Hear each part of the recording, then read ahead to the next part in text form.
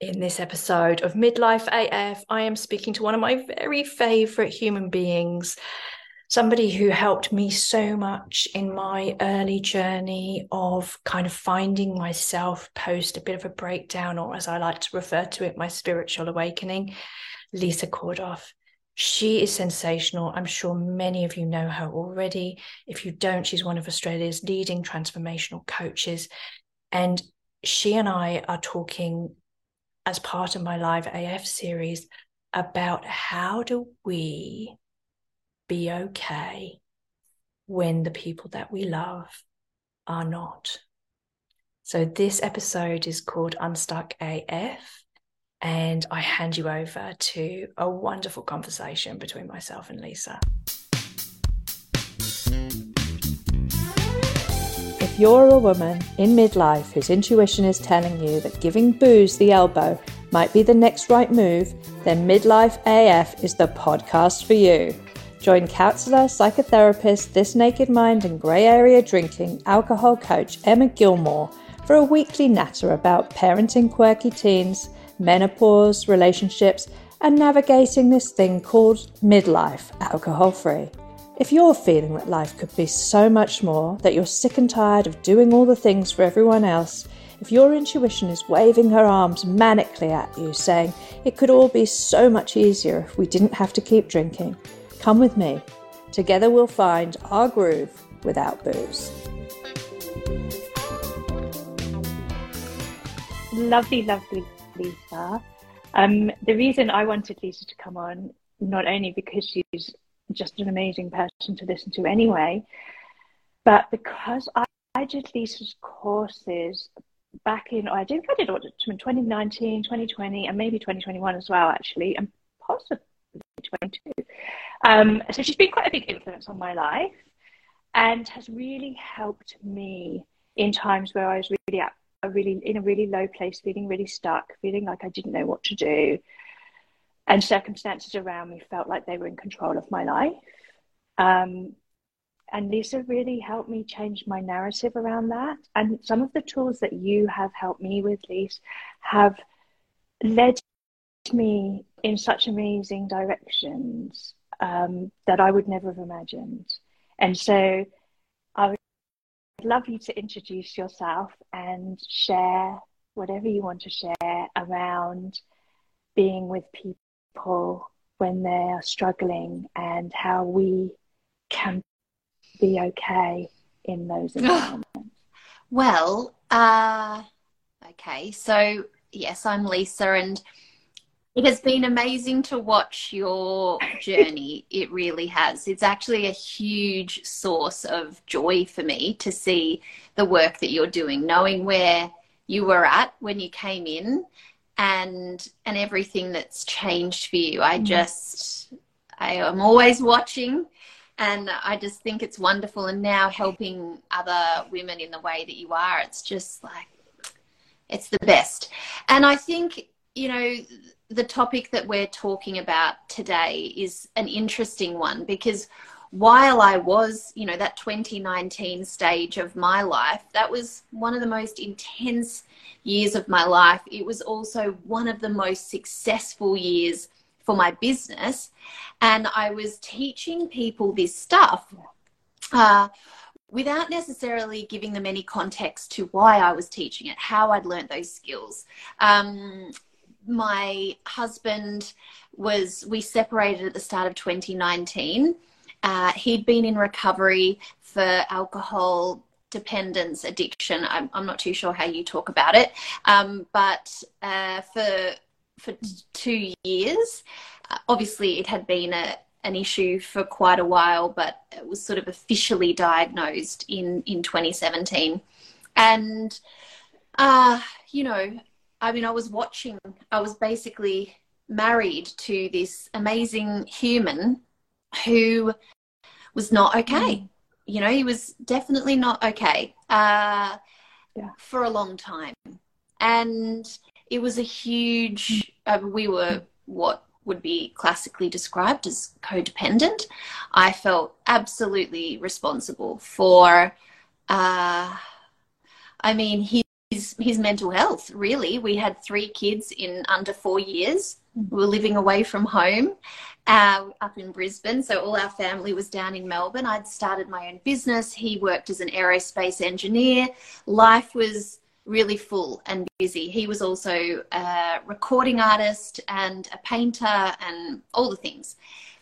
And we had such an intense love, you know, and I couldn't really separate myself from him and his well-being.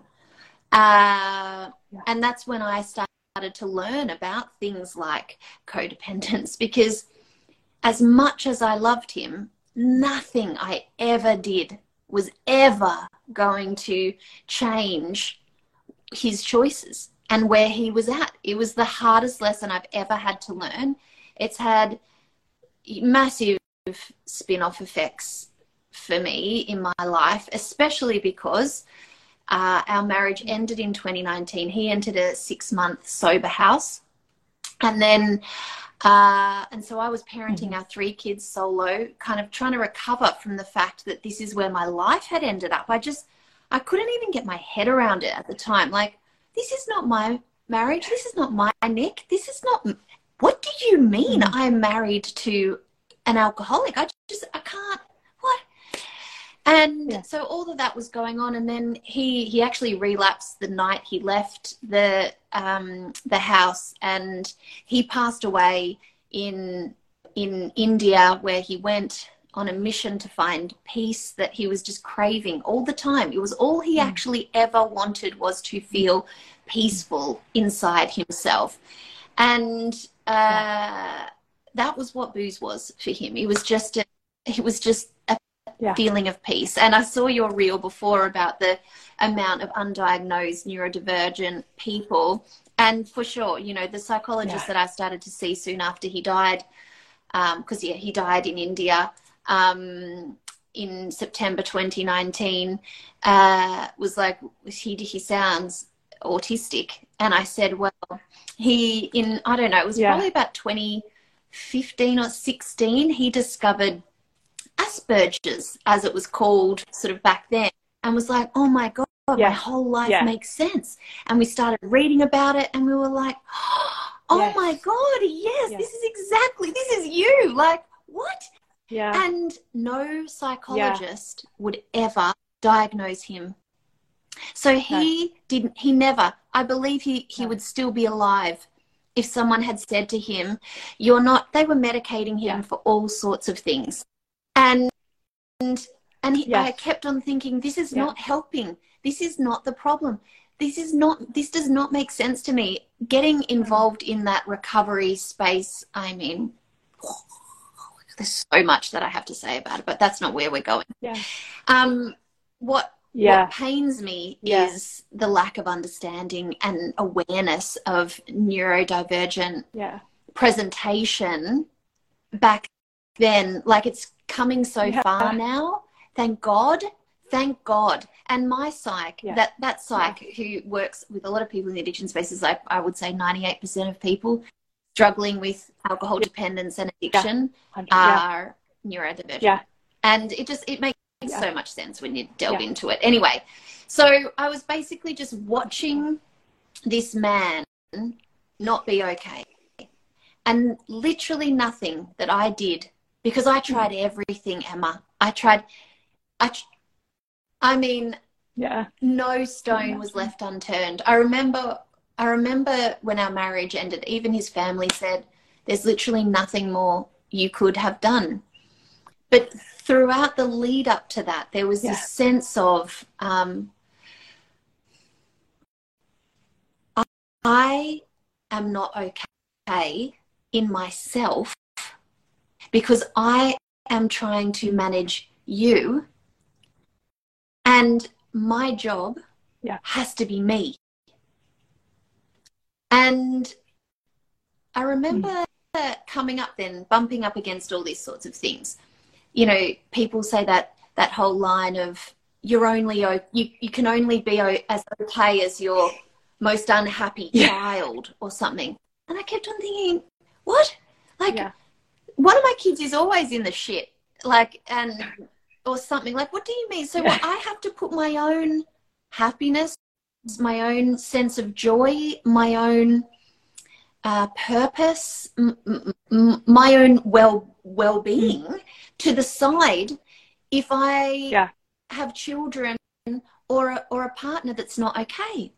And it was an equation that didn't make sense to me, because as I was moving through this, I realized I was the golden goose.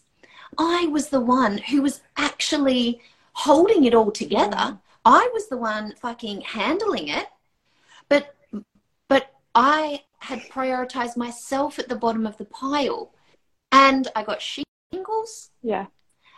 I was not okay. I was not well. And I realized I needed to flip. I needed to work on how to keep myself okay and allow my people who are going to live, hopefully my children will live long lives. They're going to have these constant ups and downs. They're going to be like this. I mean, my son started high school this year, Emma. Yeah. It has been dramatic. It has been like, why didn't anyone warn me? I can imagine. He had anxiety stuff that I was unaware of and has reared its head right now. And having had a parent who dies, you know, the psychs all told me, you know, things will drop for them at different stages. And I'm just always really aware of them and what they're going through. But the beautiful thing that I learned was, like, they are going to have their human experience. And I'm either going to be right in the mud with them, tearing myself apart. I mean, we hate seeing our people in pain. No one wants that.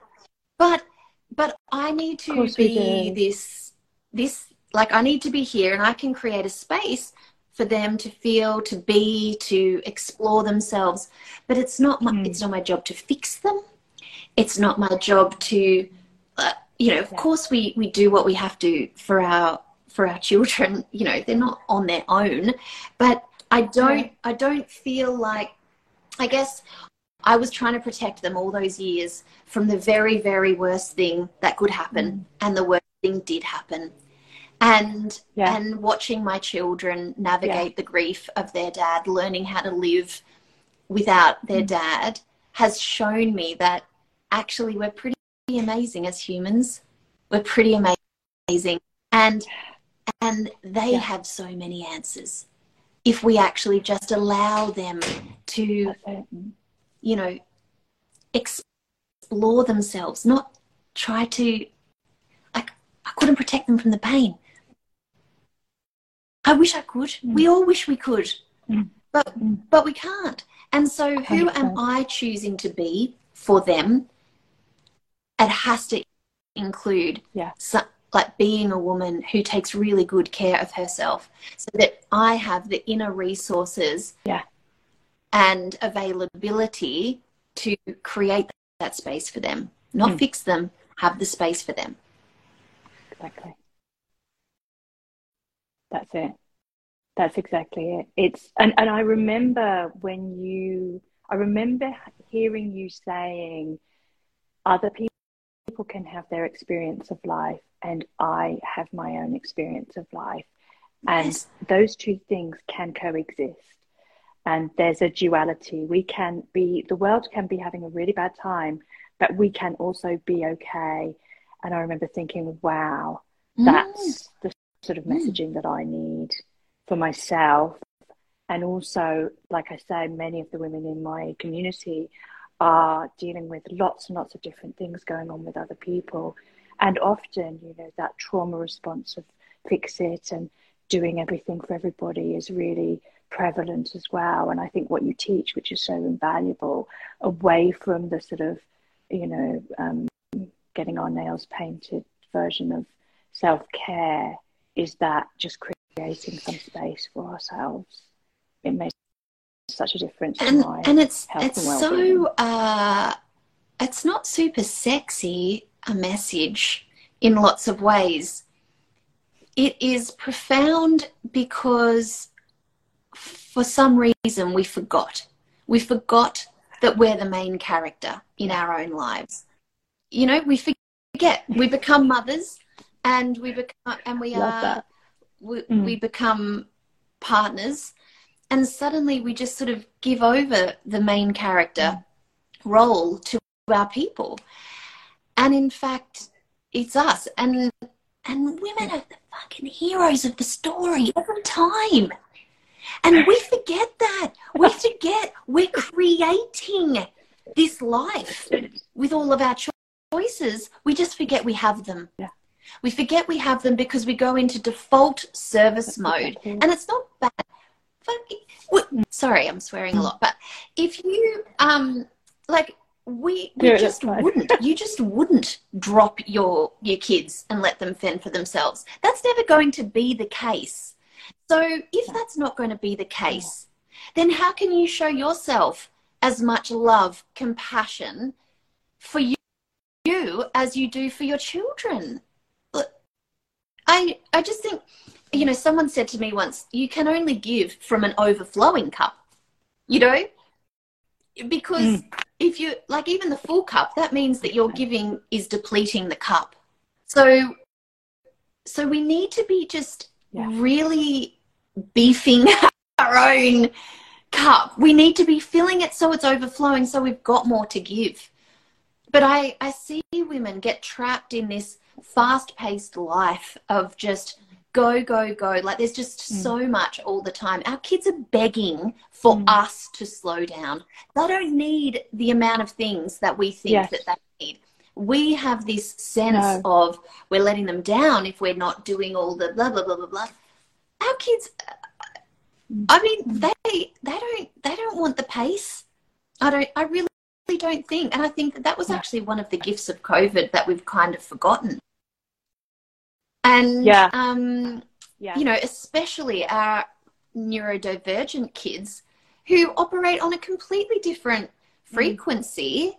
And we've got so much to learn from that. The world is messed up because, like, all of the structures, the education system, the amount of hours that we work, like even that whole, you know, people bringing in a 4-day work week, and it's so freaking revolutionary.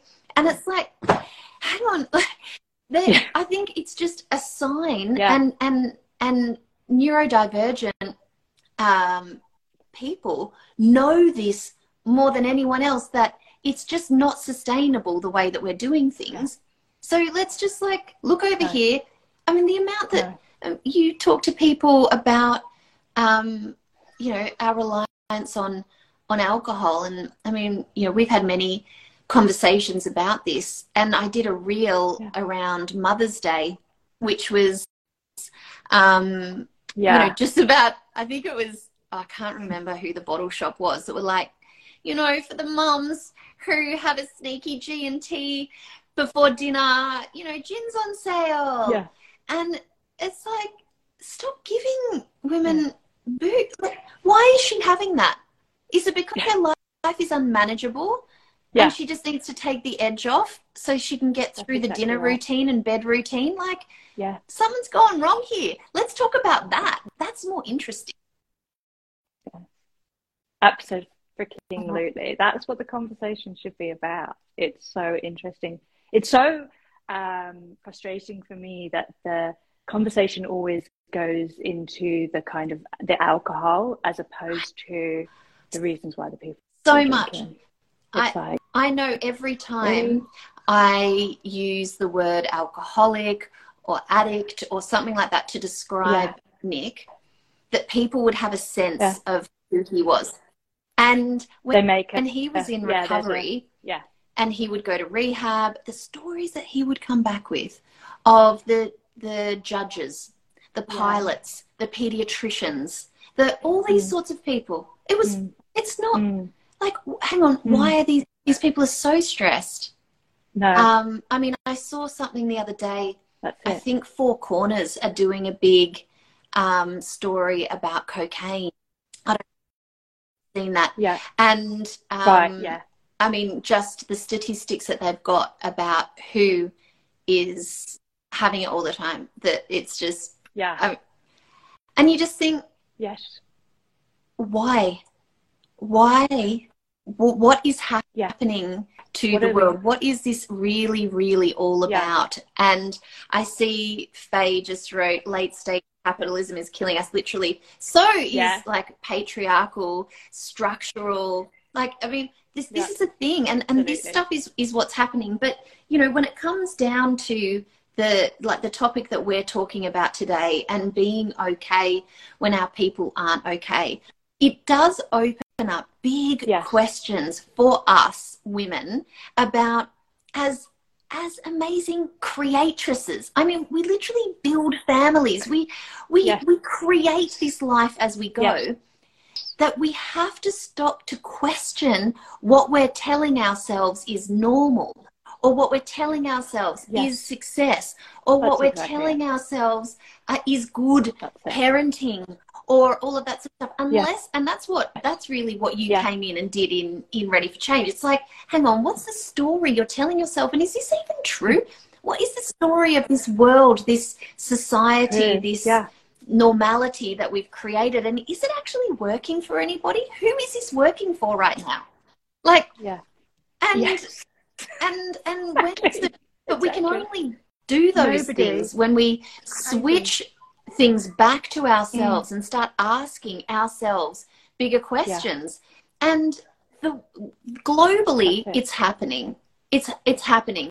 But there's no kind of I do see that a lot of leaders, so a lot of people who have had way more placed on them, and I put mothers into this as well. So people leading other people through crisis, through change.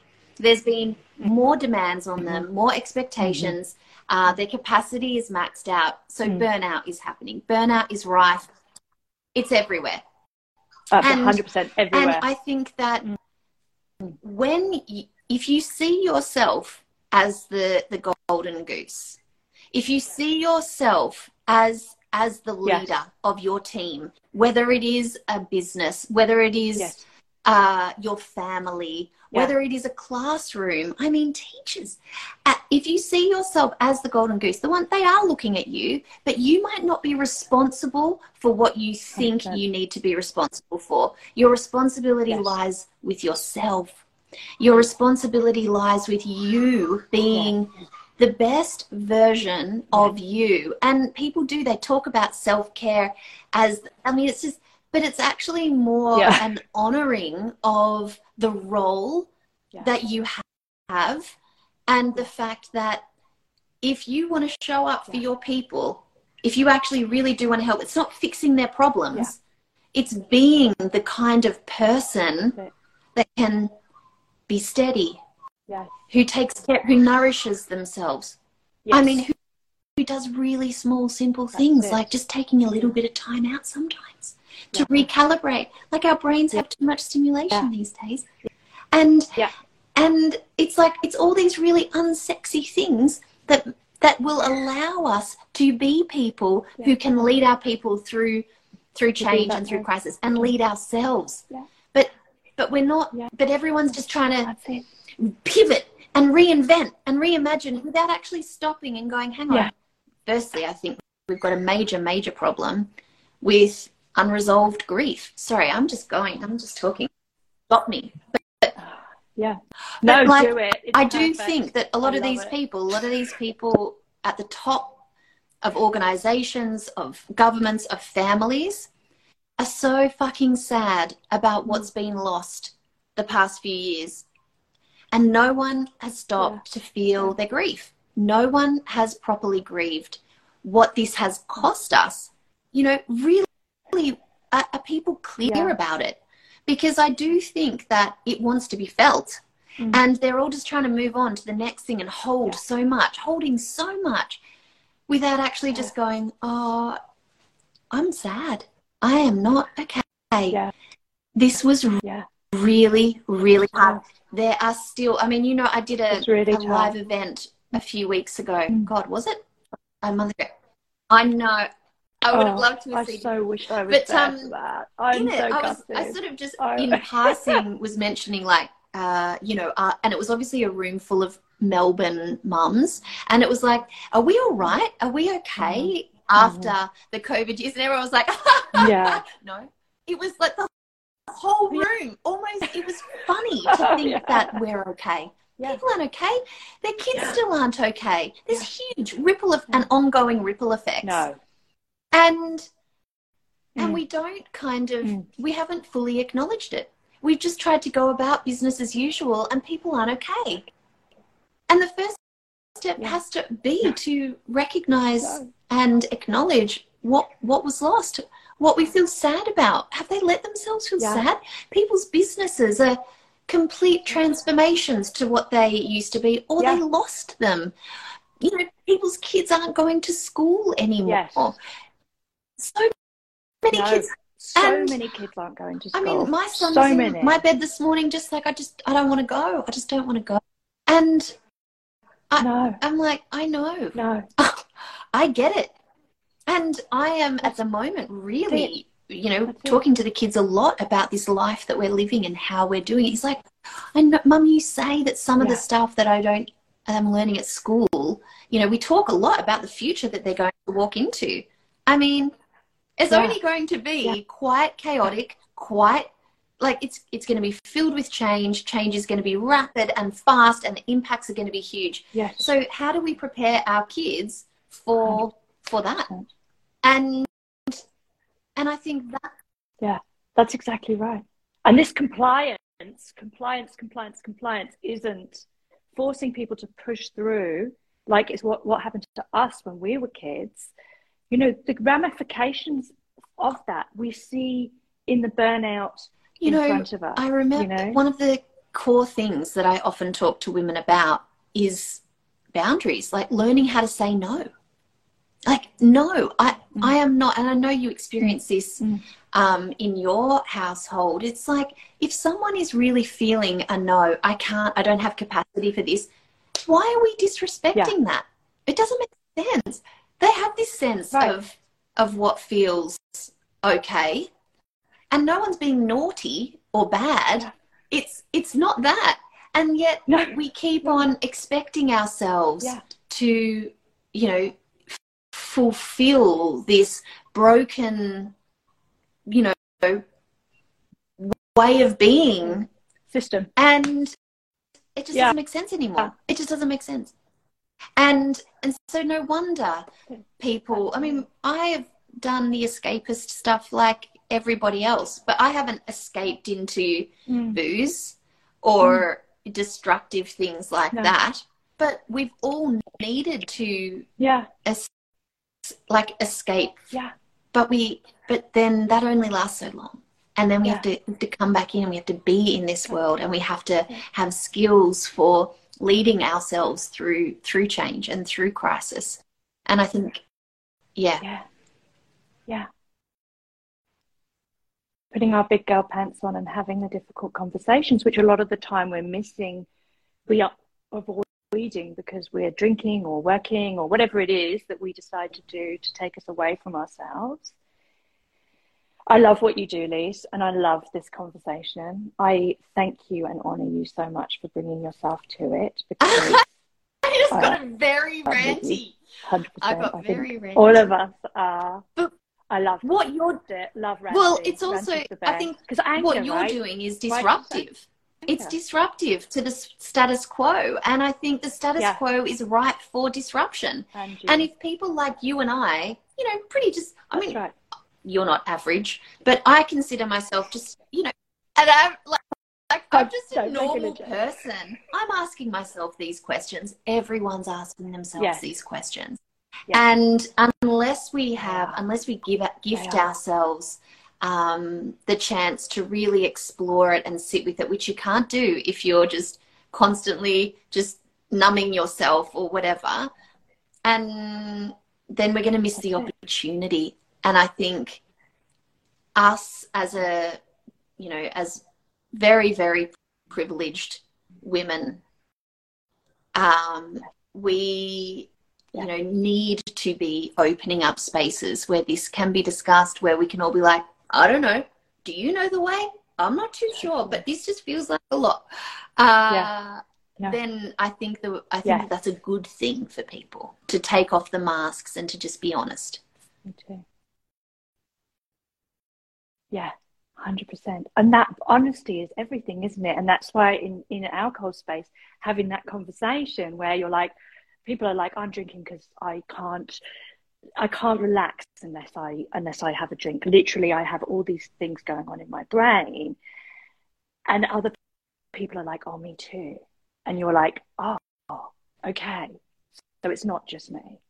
And like you say, it's like having those conversations, because we all think that this normal, which is bullshit, is actually how we should be, and we can't do it because it's right. And then we one person in that community will say, I just got an ADHD diagnosis, and my whole life has just changed because I just realized that I was trying to, like, that chatter in my head and that always constantly on the blah, there's not nothing wrong with me. It's just my brain. And then so then the ripple effects of that for everybody who hears it and learns from it is extraordinary. So it's amazing we've got community who can talk honestly and share about this stuff.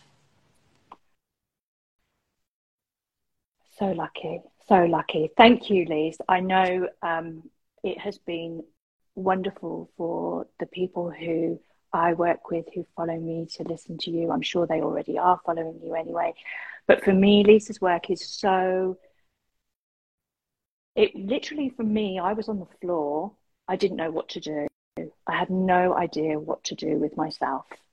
I was broken. I'd left a 20-plus year career, and everything felt like it was falling apart. And I worked with Lisa, and I kept working with Lisa because I really loved the way that she talks and the way that she does things, and it really helped me.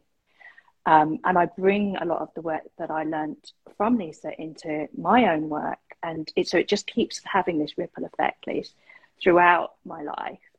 And I know a lot of people who follow me follow you anyway, but a lot of people who are in my world, I think would really benefit from everything that you do.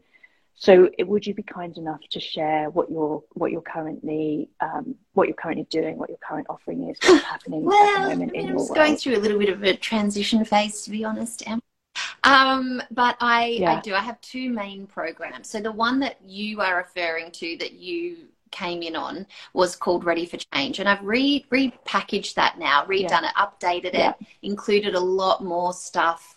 I mean, I didn't even really know about neurodiversity before, like back then, so I felt like there was just a lot that needed to be acknowledged in that program. So that is now called the Change Method. And I run it, actually I teach it live, so I teach it over 2-hour workshops.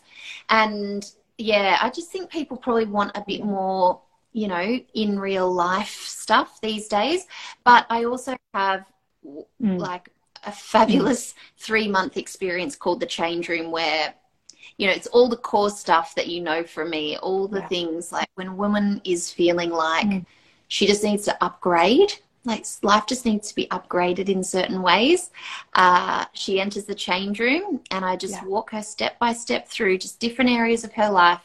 And we follow my basics for life, which are just basically 6 principles that I kind of live my life by. And women experience, like, it doesn't have to be hard is my message always, to feel a shift in life. It just doesn't have to be hard. And sometimes the smallest things can make such a profound difference in our lives. I wish more people sort of could experience that. I think the way we go about creating change in our lives with big New Year's resolutions or stuff like that, it's like, hang on a minute. That never works. And there's so many brain-based reasons why that kind of change, why diets don't work, why none of that works. So the Change Room is everything over the last 12 years that I have learned about behavior change, put into a program specifically for overwhelmed women who are looking to create some change in their lives. So yes, I mean, if people can message me if they want links to any of those things. But I do feel there is something coming through about leading through change. I do think that this world that we have found ourselves in is going to be constant evolution, constant disruption. Our kids are going to need skills for that, and they're going to be looking to us, and we need to skill up for this world. So Faye, it's not for mums with kids at home. 100%. No. It's for it's for everyone. In fact, men contact me quite a lot and they're like, can I please? Yeah. So anyway, I probably should talk more about the things that I sell on my Instagram, but mostly that's just me sharing stories of my life. So thank you for having me. Oh, I'm so glad you were here, and I so wish I'd come and seen you speak at Harvest. It sounded amazing. I was so nervous, Emma. I mean, sharing the story. I might have another Melbourne event, but I'm hoping to take it to Sydney and Brisbane. But we'll just wait and see. It's a bit hard for me to leave my kids at the moment, so I've sort of got to go with them. Well, thank you so much. Thanks for tuning in to this week's episode of Midlife AF with Emma Gilmore. If you enjoyed it, please share on Instagram for your friends and tag me at Hope Rising Coaching. If you want to help me grow the podcast, please review the episodes for me on Apple Podcasts. That really helps. If you would like to work further with me, please go to my website, www.hoperisingcoaching.com, for my free and paid programs, or email me at emma@hoperisingcoaching.com. Sending a massive cuddle to you and yours from me and mine, and remember to keep choosing you.